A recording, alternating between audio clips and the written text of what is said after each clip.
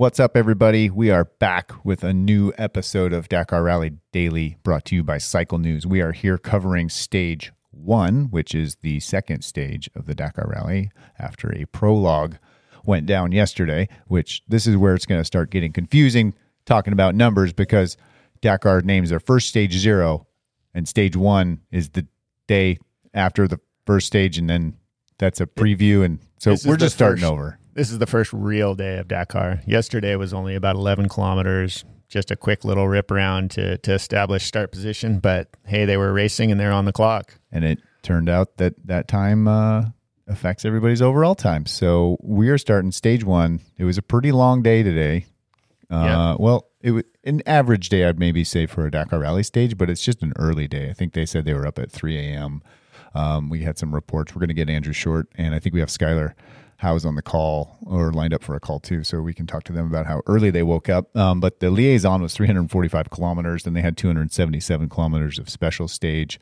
Looks like their average speed was in the mid-high 80 kilometers an hour all day. Yes. So lead time, stage winner Toby Price averaged 87 kilometers per hour, which is about 52 mile an hour. Yep, that's cooking. So considering navigation and navigation mistakes, it's relatively high speed, but I think maybe a little bit slower and a little more tricky navigation than the guys expected. Definitely than what we saw in the same region of the country last year. It certainly is slower, and Quinn is very humble. He did pick Toby to win, as did I yesterday, but Quinn did a great job on his picks yesterday. Big news for us is the loss of time. That's usually what we look at the first thing we wake up in the morning, or how depends on how late we stay up at night to watch results. And live streaming on the Dakar website is amazing this year. So if you're not on Dakar.com looking at live tracking and the map, you're missing out. It's really cool, but you will be up all night. So warning. Just a warning. What we're going to talk about is lost time more than gain time in these first stages. And unfortunately, Ricky Brabec lost a considerable amount of time today. He had a challenge ahead of him by opening the stage, combined with tricky navigation, and just the challenges of having a fleet of the world's best Dakar racers behind you. It seems like he lost, somewhere in the... Yeah, so Ricky went out. He went out first this morning, and so he had to open the stage, and it was a lot of tricky navigation. In the end, he lost about 18 and a half minutes. Yep. And that put him in like 24th overall, is where he sits now going into the next stage. And basically, based on what I was watching the live tracking, is he lost the majority of that time in the first 5 kilometers of the stage. So looks like he went out hot. There was a tricky spot in the road book, maybe 4 or 5 kilometers in. And it looks like a lot of the top guys got bunched up right there. So then I think him and Beretta and maybe Daniel Sanders and a couple other guys rode together the majority of the stage. Yeah, I was going to say he wasn't alone in this time loss. Other heavy hitters like Beretta was 15 minutes down. Pablo Quintanilla, who's one of the most dominant racers out there, he lost 15 minutes on the stage. It's Ricky's roommate in the motorhome, Jose Cornejo. Nacho. Yeah, he lost 12 minutes. Ross Branch on the Monster Energy Yamaha, he lost 9-10 minutes. So not uncommon for these kind of time swings to go every day, especially early in the rally, right, Quinn? Yeah. So it's bad. You never want to give up 18 minutes, but at the same time, tomorrow's a new day, and it's also our first day in the dunes. So Ricky's going to be starting from the back, and it's a lot easier to follow a whole bunch of tracks through the dunes, and he'll definitely be able to make up some time on Toby Price tomorrow. Right. I don't know if Toby's going to lose 18 minutes, but it'll equal out, and it's still early in the rally, so it sets him up pretty well, I think, going into stage 3, which looks like it's going to be one of the more challenging stages of the rally. So we'll see. I think there's going to be some big drama day after tomorrow. Sure. So tomorrow we're heading into the dunes. It's going to be hard to lead out in the dunes because navigation is going to be tricky. But the worst part about being the first guy out in the dunes is you're leaving a track for other people to follow. And if you're, somebody in the top 10 or even Ricky, that matter, he's going to have slight advantage or big advantage as long as everybody goes the right way. Yeah. And, there's one thing that basically it doesn't matter how you're the best rider in the world, you cannot ride away from somebody in the dunes. No. If you have a bike to follow and a head bobbing around in front of you, you can always close the gap. And no matter, clearly these guys are all high level athletes, top of their game. So you're not going to be able to ride away from any of these guys once you're in the sand dunes. I think they could ride away from me. Yeah, you have to still be on the bike and riding. That's a prerequisite there. But got it. But at this level, these guys are all going to be, the dunes navigation is the equalization factor, and that's what we're going to see happen tomorrow. But really, the stage 3 that Quinn alluded to is a section nobody's raced before because it was actually the canceled stage area last year. Yeah. And it's also where we saw a lot of the cars get really, really lost last year. Okay. So it's going to be a tricky day after tomorrow. But let's talk about, before we get too far in the future, let's talk about the past. Top guys, last night, I guess, but today's stage. Toby came out, really laid it down strong, and KTM in general looks like they have a really solid strategy to go into the dunes tomorrow with, all 3 of their top guys in the top 4. Yep.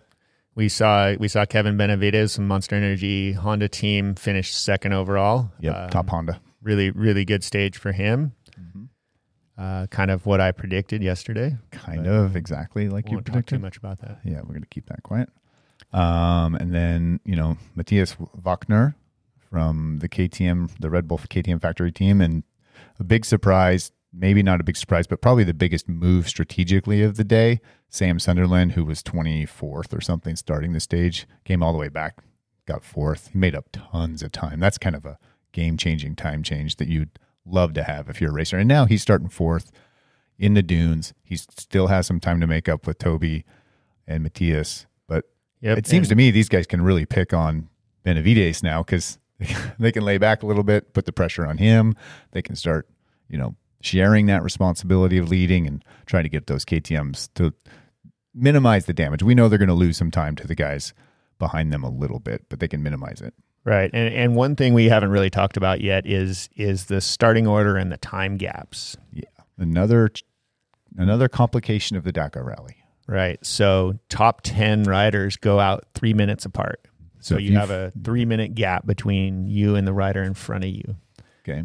Once you get outside the top 10, from 10 to 20 goes out 2 minutes apart. So the time gap gets a little closer, a little easier to close that gap. Yep. After you get beyond the top 20, they start going out at 1 minute gaps. And then somewhere in there, it actually goes to 30-second gaps when you get further back in the field. Wow. So Ricky Brabeck starting tomorrow, 24th. He's going to have a few riders at 1 minute gaps in front of him. Yep. And then it's going to go to 2 minutes. And then inside the top 10, actually to 3 minute gaps. So there's quite a bit of clean air in front of him, once he makes his way past those first 4 or 5 riders. Wow. Yep.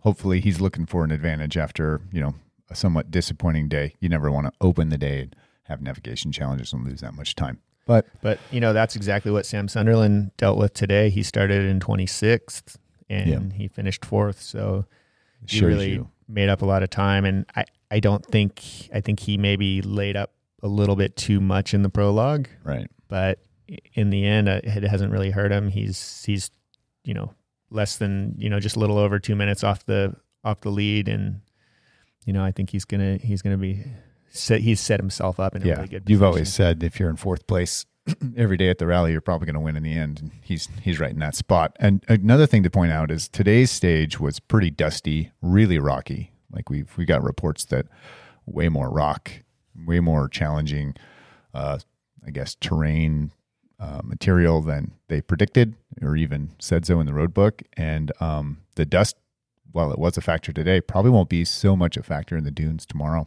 So probably a pretty good day for Ricky. I'm predicting he bounces back pretty solid from this and makes up some time.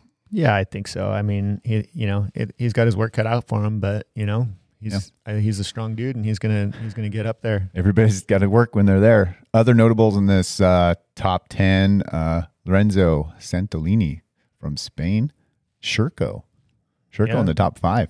strong showing from the French brand. Sherco's really been stepping up their enduro bike range, and it's nice to see another manufacturer up there. And then you got the French guy who is on the Husqvarna, the HT team, Xavier Yep. de Sautre. Apologies to all the French people. I'm going to work on that. It's close enough. Then we got Yamaha. Yamaha was kind of a sleeper today, I think. They didn't set the world on fire, but they got Franco Kaimi from Argentina. He's in 7th. And then top American today, Skyler, our man Skyler. And I think we're going to get him on the phone here in a little bit too. So yeah, I mean, Skyler, he rode a solid race, started from 13th and finished 8th, about 5.5 minutes off the lead. So really, really solid spot for him starting the rally. Yeah, yesterday we talked about him being in a really good spot smartly. And now, man, he just looks like the perfect spot. Top 8 going into the dunes. He's got plenty of guys in front of him that are really great navigators. I can't wait to talk to him about the day. We're going to call him in a little bit. You got Luciano Benavides. Luciano Benavides. So the Benavides brothers. Rockstar Energy Husqvarna team. Yep. Brother of Kevin Benavides. He's a really solid, strong rider, and it's good to see him right up there in 9th. Yep. It's really cool to see two brothers out there battling it out. I'm sure that would be fun. Racing against your brother and comparing time cheats at the end of the day. And then 10th, we got a guy from Czech, Martin Mishek. And he's on the Orion Moto Racing Group team. He's about 8 minutes behind. So I believe they're on KTM's. Yeah, KTM that would support be my best team. guess. Yeah, that's the bike to buy and go race, it seems. The rest of the Americans, we had talked about Ricky already sitting down there in the 20s. But Andrew Short had a pretty solid day. He had some navigation challenges, but he seemed to ride a pretty smart race, and he's sitting in 12th right now. He's 8 minutes behind. He's 8 minutes and 50 seconds behind. Pretty good spot for him, probably. He's got his teammate Adrian Van Beveren right behind him.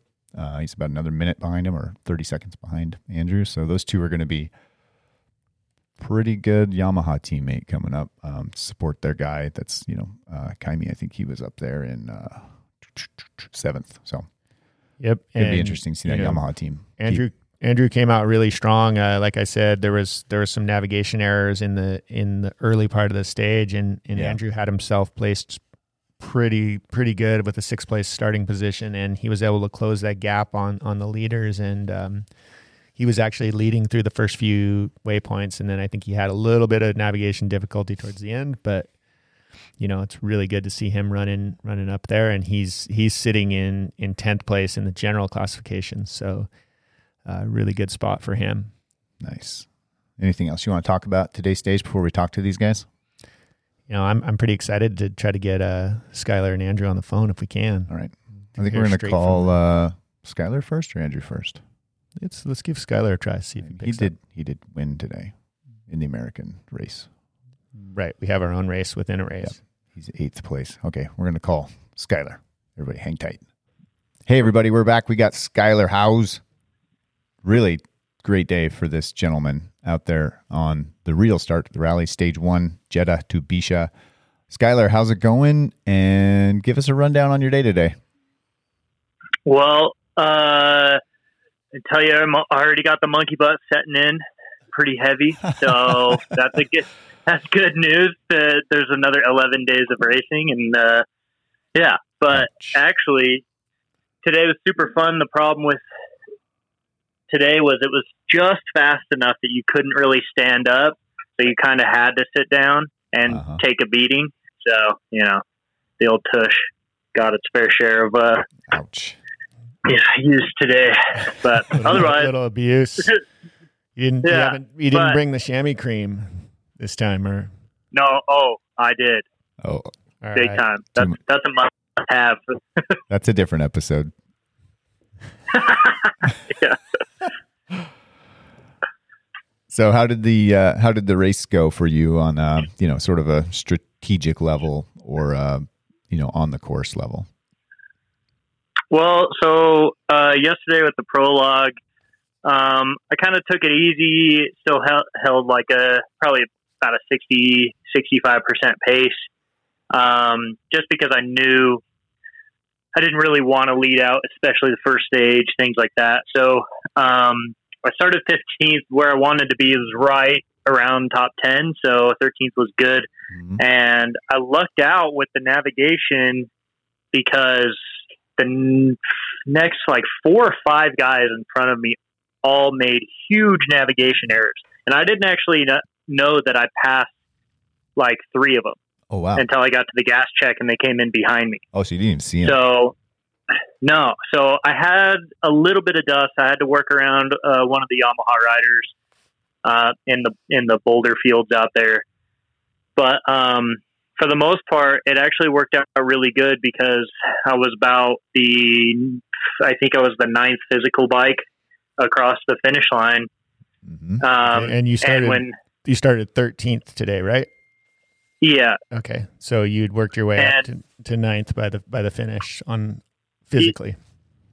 Yeah, physically. So, and when I crossed the line, it actually scored me at 3rd. So I was like pretty stoked, but I knew Matthias and Sam and a handful of super fast guys that kind of got a slower prologue started behind me. I knew they were going to be just ripping because I bet you they didn't even hardly look at their road book the whole time. Yeah, they follow and things like that. So yeah, pretty good lead out and pretty good track in front of them. Wow, yeah, great job. Sounds like the challenge or the course was a little more challenging than the end of last year. Like you were saying, you were just pinning at the end of last year. Sounds like the navigation was tricky enough to shake it up and start flip flopping some results. So time to be made up, which I think you were looking forward to. Yeah. So speaking of tracks, how were the tracks in that first 10 kilometers? It looked like from watching at home, guys were going every which way and doing circles out there. How did you get through that first really tricky section? I actually had every one of my issues today came from the riverbeds. So a cap moyenne means are basically if your road book says 152 Moy, M-O-Y, that means you're supposed to go at compass heading 152 more or less. So the road or the wash might be twisty. And every one of my issues came from assuming that since I started on the right trail that the moyenne would stay correct. And every time I ended up going up a wrong wash and not realizing it until, I was heading at cap 182. And I was like, it's way too far off. So, I have to beeline it out. And I think that was a problem for the most of everyone today. Like I actually fared quite well. I made one small mistake right in the beginning. But it was, I corrected it pretty easily, and early. So I probably lost about 30 seconds to a minute with that one. And then, at the end, I did it again, and that one was like a costly one. I think I lost about three minutes on that one because I went way up a wash that I wasn't supposed to. So, and the problem that you can face when starting kind of far back, now I wouldn't say 13th is far back, but far enough back that you have plenty of tracks to follow, you get really used to following the tracks rather than verifying your road book and making sure that you're actually doing what's correct. Yeah. If you just automatically assume if the track's in front of you, they already got it right, which is not it's not the right call. It's not the way to race. So, and that's what I did today is I just assumed that they had already got it right. And I followed a track up a wash that didn't have it right. So, and I think that's where Ricky kind of got, caught out a little bit is, he's leading out. He has no tracks to follow, and there's all these cap moyennes. And the boulder fields, this is the other funny part, too, is we get a stage briefing, and it gives you, like, your percentage of what type of terrain is out there, how much rocks, sand, soil, things like that. And it said we had 3% rocks today, and I think they got it back. I think it was supposed to be 97% rocks and 3% dirt. Yeah, because it was like literally for about 100 kilometers, there wasn't any dirt. It was only rocks. Really? Wow. Yeah, and it's really hard to follow. There is an actual trail. There's a trail beaten into this, like, it's like lava rock. Mm-hmm. And it's, the locals or whoever have driven on it and made it a trail, but it's so hard to follow. It's almost like, those old books where you look real close and you move the book away and all of a sudden kind of, image appears. Yeah. It's like a magic That's kind of poster. Yeah. Yeah. That's kind of how these trails are. So if you're the first person on course, it's really easy to be like, okay, I got it. And then all of a sudden, before you can even realize it, you're just in the middle of a boulder field with no trail at all. Because you just veered off of it the wrong direction. Yeah, a lot of these, slowly. And in the Middle East in particular, there's really no bushes. And we get so used to, in America, you look and you see the bushes and you see a gap in the bushes, and that means that there's a track there. But when there's no bushes to define it, it's really difficult to pick up the right track. Yeah, that's interesting input. So being that rocky, how does your rear tire look at the end of the stage? It's pretty hammered, and it's kind of a debate right now. There's a discussion on whether or not to switch it out, because tomorrow's kind of our first dune stage, and it says, I think, like the first third of the stage is all sand and dunes. So it's that now comes into play the strategic part of it. Like, okay, do we run a bald tire in the dunes because we know it's not going to get worn out as quickly or as easily, but we're going to have less traction? So, or do we put a new tire on and run it for 3 days in the dunes because it'll last longer? Right. So I can tell you what my decision would be. Quinn has input. Yeah. I'd run a freshie and then try to get 3 days of sand out of it, and save your half worn out one for the end. Yeah, I'd save that one just in case. Keep a used pile in the back and start picking and choosing from those when you have to, but put new ones on when you get into the sand, because I guess sand's hard to ride in with a bald tire. Yeah. And that's the direction that I was leaning in, just because the second week is going to be a lot more rocks and riverbeds and things like that. Yeah. So we got to save the fresh, I don't know, get as much life out of, get as much life out of a, tire in the sand dunes, and then hopefully have some extra that we can kind of abuse and wear out on the real rocky, aggressive days. Yeah, so it looks like we've already got some strategy going on with the KTM boys. Yep. It seems like they went out pretty hard today, and maybe are counting on a really tricky stage for stage number 3. How do you plan on setting yourself up for that stage 3? Honestly, like my whole strategy for this is to ride every day the best I can, and if I'm feeling real good and I can let it ride, then I will. But at the end of the day, if I can actually stay somewhere between 5th to 10th, honestly, I'd love to stage win. I'd love to finish, in top 5. But for me, especially in the dune days and things like that, to have, 6 or 7 tracks to follow makes everything so much easier. So you can put the mental fatigue on the other guys and keep it kind of consistent. And then when you get into, for me, the second week is going to be a lot more of my flow, stuff that I'm comfortable with in the rocky washes and some sandy trails. So I kind of want to save if I do well in a stage and possibly have to lead out, I'd like to do it in, not dunes. I'd like to do it in some rocks and sandy washes and things. Yeah. So I think you're doing exactly what you need to do. And really this first week, just avoid those big time swings. We don't want to see you, lose 20 minutes on a stage. So I think just hang in there and, float around in the top 10 and you'll be good for week 2. Yeah. It looks like you're in a really good spot. Yeah. I still have a feeling too that a lot of people are going to get, they're going to start really pushing on days maybe that they aren't feeling good, and things like that. There's going to be huge fluctuations in timing, I think. Yeah.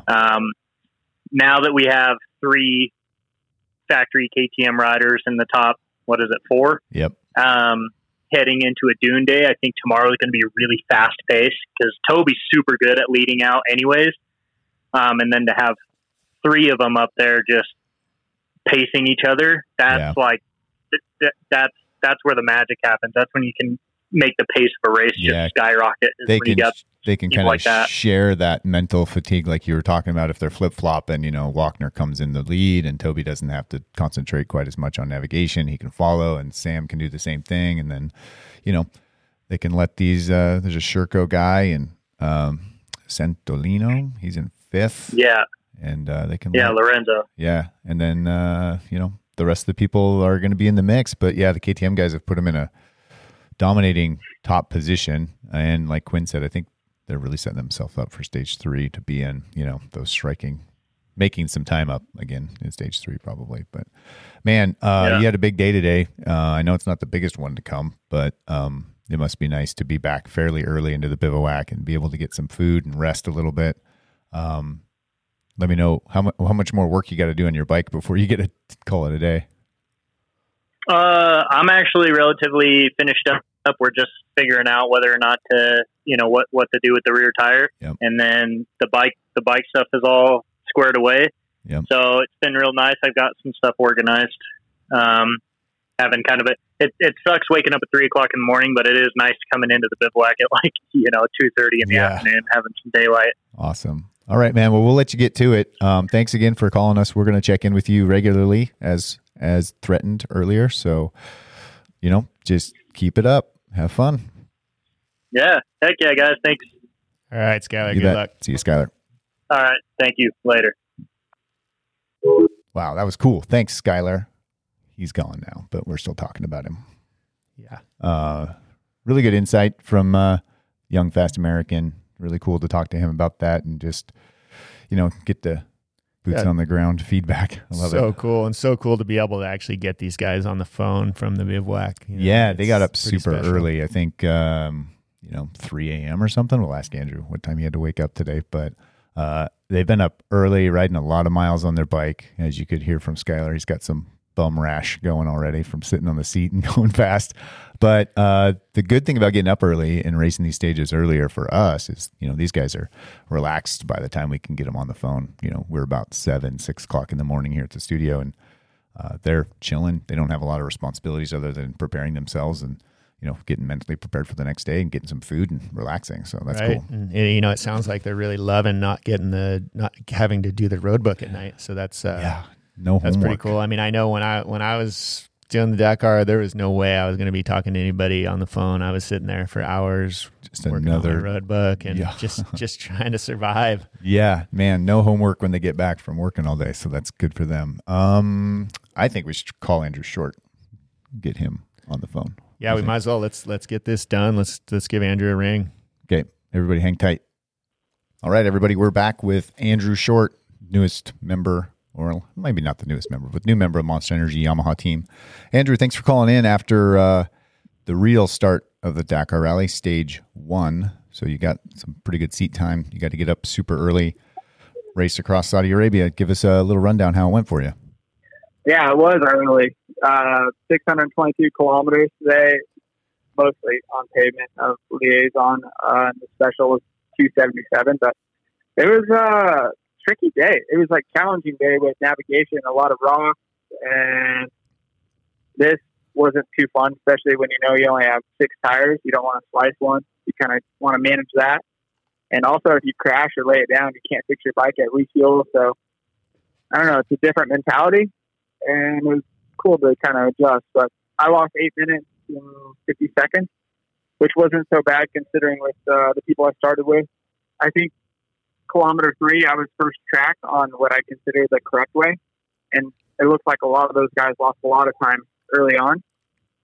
So I don't know. It was interesting. It's also been interesting to watch the KTM guys, how they started in the prologue. Obviously, they have a different strategy than the rest of the guys, and they went like gangbusters today. So we'll see what happens tomorrow.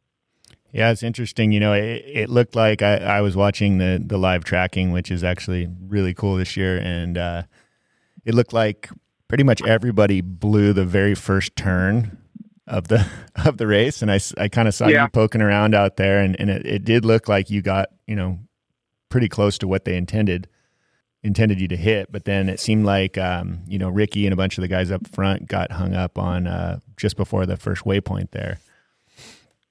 Yeah. And then you were way up on them early on. So that was cool to watch. Yeah. And for me, I got scared when I got to refuel at kilometer 177 because that whole group left 3 minutes in front of me, and I didn't want to be the third bike opening for the next day. But also I knew there was people coming from behind, and I haven't seen them yet when they came in to refuel. I didn't really know where I stood, and I wasn't planning on doing great today. And we'll see what the track's like tomorrow. So I don't know. It's another big one tomorrow. There's 685 kilometers, 457 special. Wow. And it looks like 30 kilometers of dunes and lots of sandy valleys, kind of like what we encountered in the second week last year. So you think we'll see. You think the navigation is going to continue to be challenging as it was in the first day, or do you think it's going to open up tomorrow and be more like, high speed like it was at the end of last year? They're predicting the average speed to be 2 kilometers slower tomorrow than it was today. So today the average they predicted was 84. Tomorrow is 82. Okay. And day 3 is the only slow day where it's they're predicting 62. Right. So wow. These next 2 days I think are pretty critical. So they are fast, but interesting. But also that's challenging. Yeah. So Toby, I believe, leader finished at 87 kilometers per hour today. So a little bit faster than what they're predicting, but still, I think with the navigation, yeah. So last year, sometimes we were finishing like 20 kilometers over what they predicted. So that tells you right there how much different the navigation is this year. Yeah. And what you can kind of expect. That kind of answers your question. So I think it will be tricky. Yeah, for sure. That was definitely cool to see a little bit more navigation and not such a flat out stage. And so now you finished in 12th today, so you're looks like you're sitting in a pretty good spot going out tomorrow. What's your strategy going into the stage? Yeah, I don't want to the next 2 days. I think you kind of got to float, and it's going to flip flop a lot. So with them being sandy, I don't think there's going to be a lot of dust like there was today for some of the guys coming through. Obviously there'll be more tracks, and I don't know. It's one of these things with rally. You got to kind of feel out the stage and understand what you're riding, who's around you, and adapt and go from there. And it's easy to say on paper what you're going to do, and doesn't necessarily turn out that way. So a little bummed for Ricky because he has a great opportunity and he lost a lot of time today. I'm sure he'll come back swinging tomorrow. So it'll be interesting to see how he responds. But for me, I need to be smart and kind of stay in there and not go like gangbusters tomorrow and open on a day where they predict an average speed of 62. And this is the same area where they had the loop last year where we didn't race. We're in the day after when Paulo passed away. So so this area will be new for us, and I think it will be tough. So you're already looking forward to stage 3, essentially, day after tomorrow, predicting really challenging navigation, slow technical terrain, and you sitting here, getting ready to probably hit the sack to get up super early the next day. You're thinking, hey, I definitely don't want to be the guy leading out day 3. Yeah, day 3, I'm not worried about the navigation, but the track. Just if you have something in front of you, you can read the terrain so much easier, and the speed just comes. So the navigation, I think, was today, and that's when you're more concerned about it. But in the dunes, if you have tracks, it makes a big difference for time. So it can swing either way. Yeah, you can always chase them for down. sure. I mean, if you have a track to follow in the sand, it makes everything so much easier because a lot of times you can't see the variation in the dunes. You can't see the drops, but if you can see where someone's braking and, getting on the gas, it makes it not only the direction, but, when to hit the gas. But interesting what you said about the KTM team. Yeah, yesterday they seemed to be pretty conservative, and today they really, attacked and then kept attacking towards the end of the day, it looks like. And even Sam, who we were a little concerned about with like 24th place start or something, he hammered it up and came into, he's sitting in 4th overall now and riding a really smart race, it looks like. When you pull back, it's hard to predict how much to lay up. And I think Sam said he laid up for about 22 seconds, and that was more than what he needed to. Oh, got it. Yeah, I don't think he intended to finish back there, but, in the end, I think it worked out for him okay. Luckily, people had mistakes in front of him and that kind of stuff. But your teammates and yourself, you guys are in a great spot. I think, the whole Yamaha team is looking pretty solid. It's still day one of Dakar. Yeah, exactly. Everyone's healthy. Too late to talk about. Too early to talk about. Yeah. Very good. Give me a quick little rundown about your schedule for, the stage so people can kind of understand the commitment or, what it takes to race one of these things. Like what time are you waking up in the morning? How long are you sitting on the bike on that liaison section to the special? And then, we can show you how long you raced for, but it's all the other stuff. Yeah. They just see that clock and they think, oh, they raced for 3 hours today, but that's not the case. Yeah. Yeah. Today was the earliest start, I guess you could say, of the race. And so I woke up at 3. The first bike was at 4. It was a 4-hour liaison. It was the time that you were given. I think the first bike was 8:15 for the special. And honestly, we were done pretty quick, like 12:30 or something. I saw when I crossed the finish, maybe somewhere around there. And, another 30 minutes. I was back at the truck, I think at like 1:30, 1:45. So really wasn't that long of a day today, but it's day one. And, the longest stage on paper, I think 800 something. I have a book over here, but so when you get back, get cleaned up and try to get some food and get to bed early. And the big thing is we get our road books in the morning now, which makes navigation much more tricky, but it frees up at least 4 to 5 hours of marking it, road book meetings, map man briefing, all this stuff. You actually could go to bed at 8 o'clock if you want, not like 10 or 11. Wow. So this has been a big change this year and definitely saved a lot of mental and just physical energy, walking and getting all this stuff done. So this is a big help, and I think this will help safety for the future as well. It just gives you all kinds of time to call in and talk to us. Yeah. Thanks, ASO. Yeah, that's what I said. It's so strange. So. Very cool. Yeah, I was a little nervous. I didn't want to bug you too much, and you're like, well, yeah, I really got nothing to do right now, so... We'll let you go soon, though. Thanks again, giving us really a shout. Really appreciate it, Andrew. Yeah.